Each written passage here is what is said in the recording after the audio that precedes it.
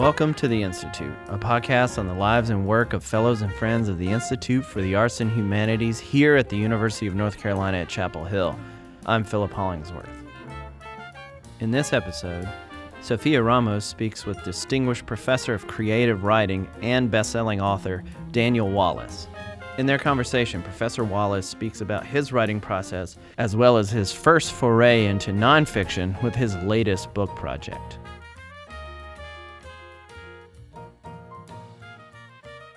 Today we have Daniel Wallace, who is an author, professor, and director of the creative writing program in the Department of English and Comparative Literature. We're so excited to have you today, so thank you. I'm so glad to be here. Thank you. Yes. So just to kind of think back on your work, and most folks know your name or know you as an accomplished writer, starting with Big Fish and moving into some of your recent publications like Extraordinary Adventures. I wanted to know, how do you stay inspired? And is there any fear that comes surrounding creating new work for, the expectations that it might have to be another Big Fish or another Extraordinary Adventures or anything like that? Well, it's a good question, and I think that sort of lends itself to the path that every writer has to take in becoming the writer they eventually become, or they might become or will become. It's the difficulty in becoming a writer is that it's not like, say, becoming a lawyer or a doctor, where if that's your goal, you know exactly how to do it, what to do. You know what to study, what to read, schools to go to.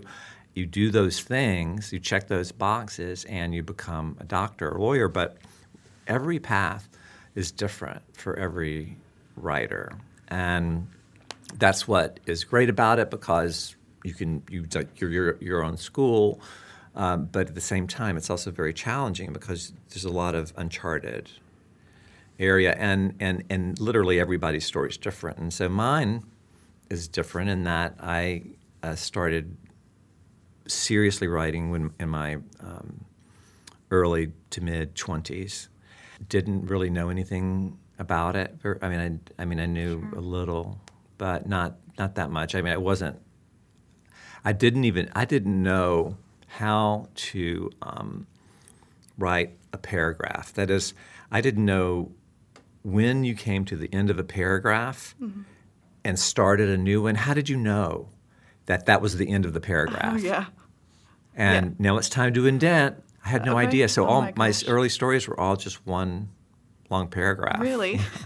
Like 6 pages long, not because I was trying to be interesting, but just because I didn't know how to indent or why. And it took me a long time to figure out, here's a moment where we go to the next paragraph. And a lot of people know these things before they start, but I didn't go to school. I didn't go to graduate school, and I didn't at the time. I didn't even have a college degree. And I wrote 5 or 6 novels from the time I was 24 to the time I was about 36. And they were all really bad. They were just not good books, and they never got published. Thank goodness. Because a lot of bad books do, and that negatively affects a person's way of being in the world and writing in the world. But when Big Fish came out, it was my first book.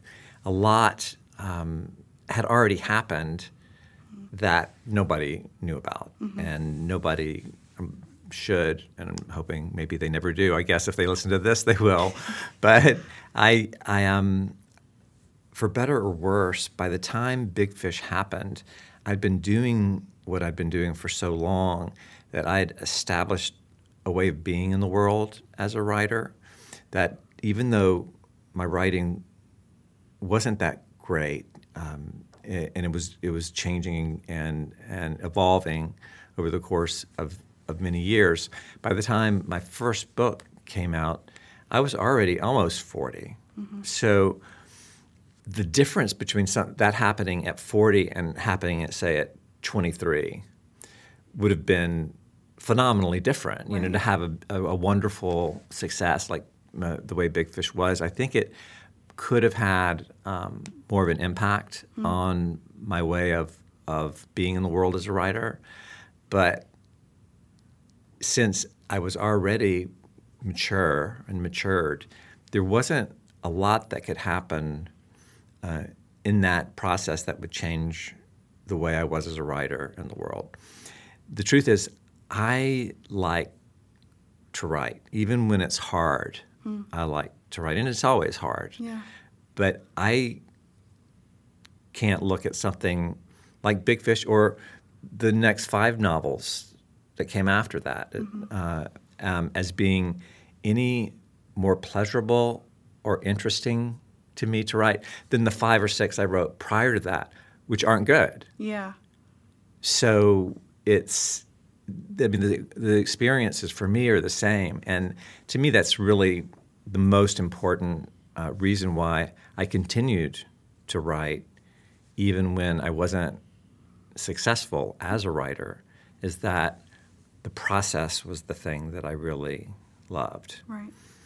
If you look at a book, the life of a book, the life cycle of a book, only a very small part of it takes place in the world.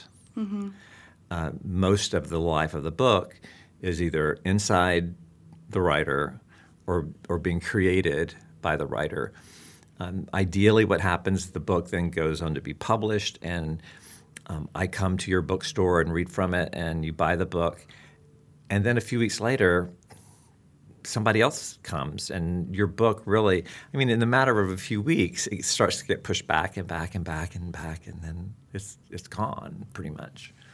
So if you don't like living your life underwater, like where the iceberg is, then you shouldn't, you probably won't be happy being a writer. Yeah.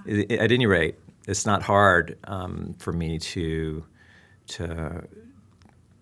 work on a book because that's what I do. It's what I really like to do. I love being by myself, and coming up with things, and occasionally, writing a good sentence. Really, it's a good day. Yeah. Do you have to give that same advice to your students a lot? Yeah. Like get in or get out. This is the life of being a writer. Is that kind of how it is? And essentially, it's true. I think to be a writer is to want not to hang out with a lot of other people. You do have to give up. And to me, like not going to a party, it's not really giving up anything because I don't want to be at the party anyway.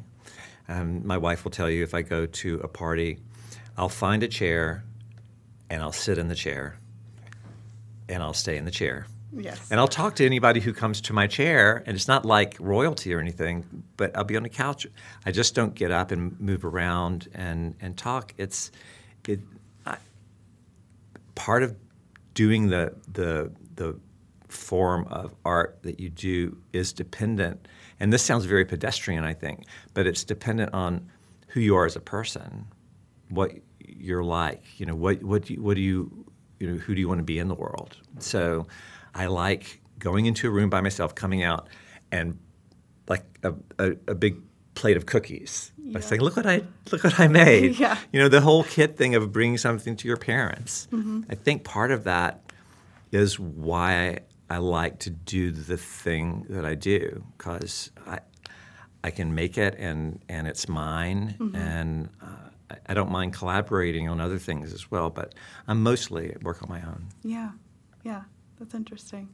I just read this book called Big Magic, and kind of this is where I got the idea about fear, but it's by Elizabeth Gilbert, so she did Eat, Pray, Love, and she's kind of discussing, like approaching creativity and how to continue that, but there was a part in the book where she said, do you think that your art loves you back? Like, if you paint, do you think painting loves you back? Right. And so there was a question there, do you think writing loves you back? And I wonder, do you think that? I don't know how to think about that. I don't even know. I love the things that happen because of the effort I put into my work. Writing. And I might misinterpret the question, but I'm so happy with the life that I feel like my books have given me. Yep. Obviously, I wouldn't be here if it weren't for having published these books. And when I get invited to go to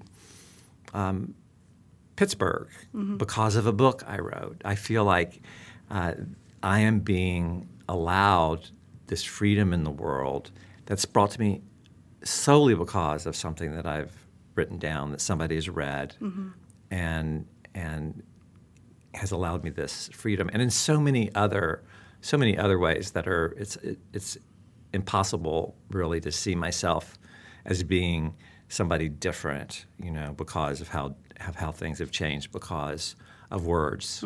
So I do feel a lot of love there, if that's what you were getting definitely. at. I think so. Yeah. I just wanted to see if you felt that connection, or if you saw how the work that you put in and how it comes back to you, or if there was any idea of Absolutely. And I think me more so, luckily, probably more than other writers, not successful in those.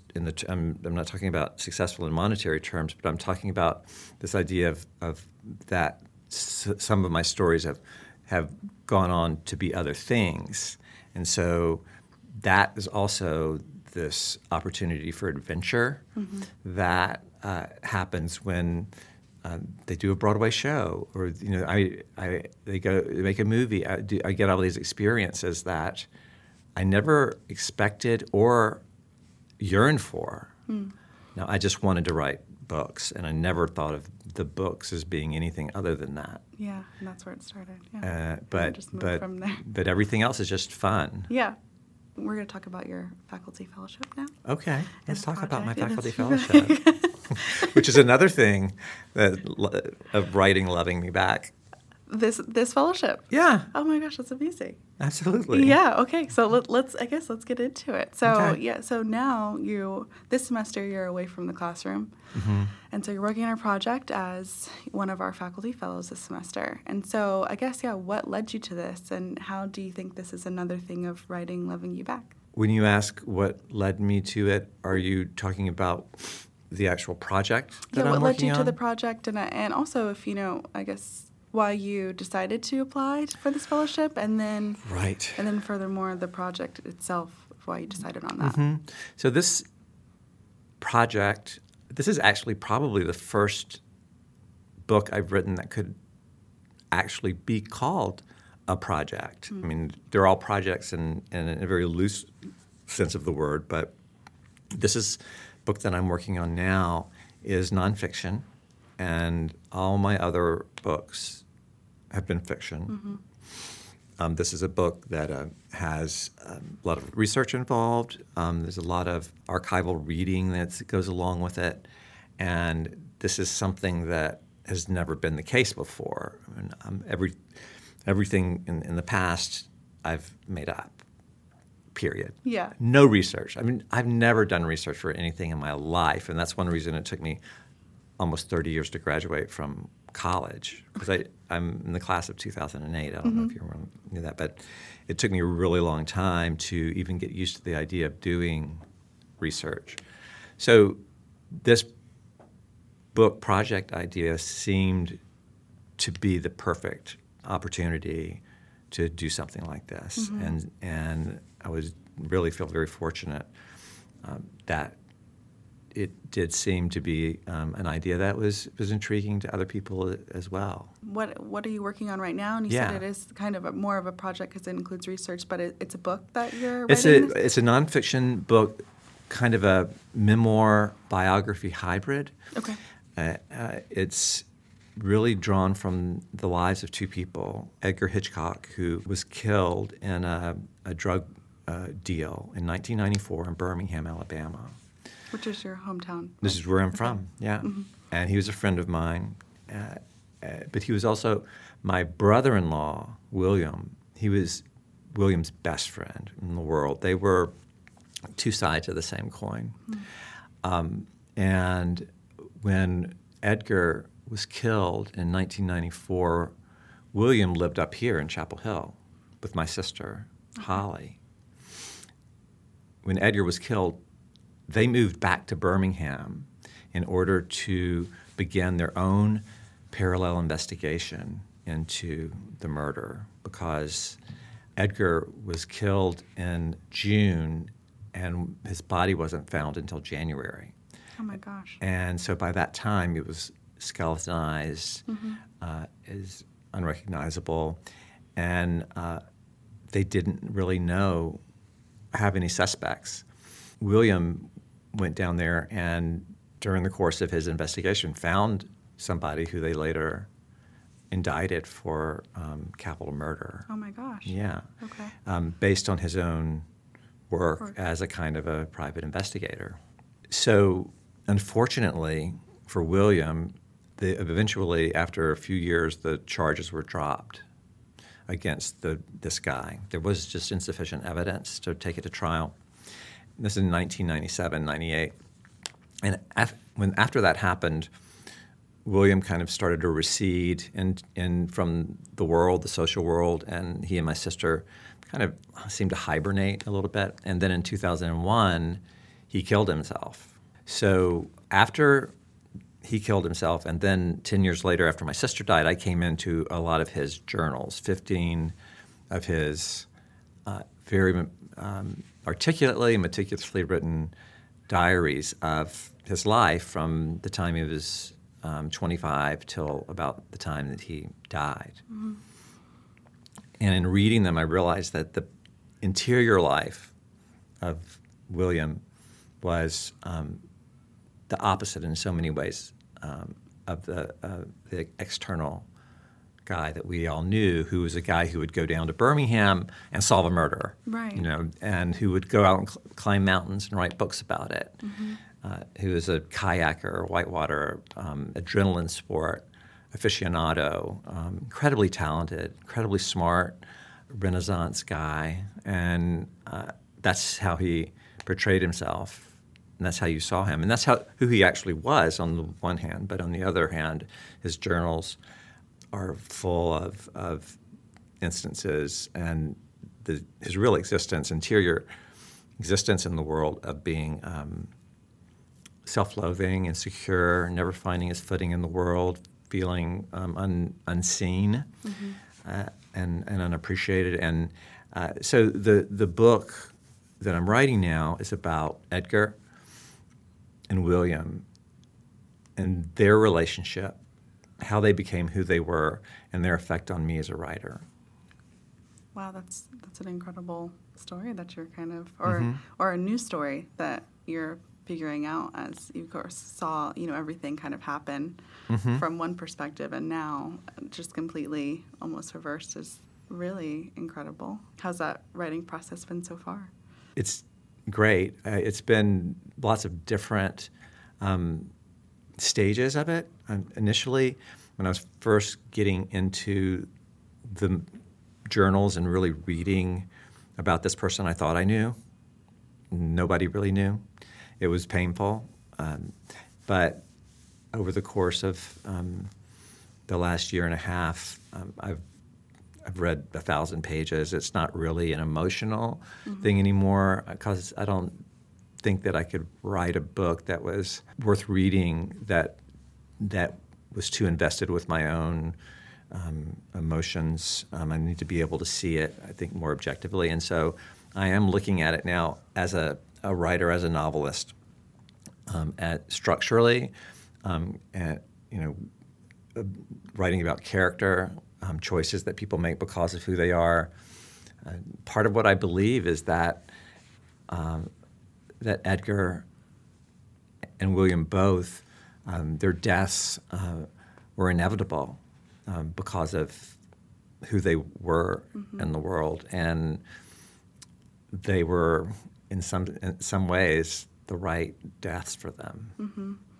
Yeah, that's incredible. But it's been fascinating for me because I'm interviewing people, and I've never done that before. And as you probably know from your job, you can ask questions that you would never normally be able to ask somebody. Oh, definitely. Yeah, it's really a lot of fun, and you can get really personal. So are you going back to Birmingham quite often? I have been a few times. I've been doing a lot of one-on-one like this interviews. I've done a lot on the phone. Hoping, I know it's not going to happen. I still hold out hope that I'll be able to talk to the guy who my brother-in-law railroaded into being charged with capital murder, who is still alive, and he's the only person who is still alive in the whole story. Wow. But I'm sure he's not going to talk to me. Why would he? With this research that you're now doing, and this is a different kind of project for you, but more personally, how does home feel now? How does Alabama, is there a new connection that you have to Birmingham? Has it changed how you thought about it? Well, a lot of the people that I'm talking to in Birmingham are closer friends of Edgar, who was a drug dealer, and he was also a writer. He never published a novel, but he was working toward that and was really very, very smart guy. And learning about him and his life and what this dark, shadowy life of a drug dealer, how he was living while at the same time being out in the world as the manager of a pizza joint or a bar. It's fascinating, and also being able to interview these people who I knew but didn't know that they were flying to Miami once a month to pick up 3 kilos of cocaine and then bring it back. It is fascinating. It's fascinating. Yeah, I'm really enjoying that part. Oh my gosh, yeah, that's so interesting. The only question that I have that's left is what we ask a lot of our interviewees is, what's a book that changed your life? Such a good question, because there's so many books and there's so many lives to be changed. I think that you're one life at 17, one life at 18, and I do think of myself as this just different people. But Franny and Zoe by J.D. Salinger was a life-changing book for me, and J.D. Salinger was a life-changing author in a lot of ways. When I was in high school, and then a couple of years into college, first I love the way that he could be really funny and then heartbreaking, and that's something that changed my life as a writer, or this idea of what a writer was and what a writer could do, because that was a reflection of how I feel in the world, is that this potential for humor in despair, and there's a quality of despair surrounding so much of who we are in the world, and he seemed to be able to kind of focus in on that, and again, the way I looked at William and Edgar as writers and artists, as samples or individuals who were doing something that I too might want to do. I looked to them as hope, as potential.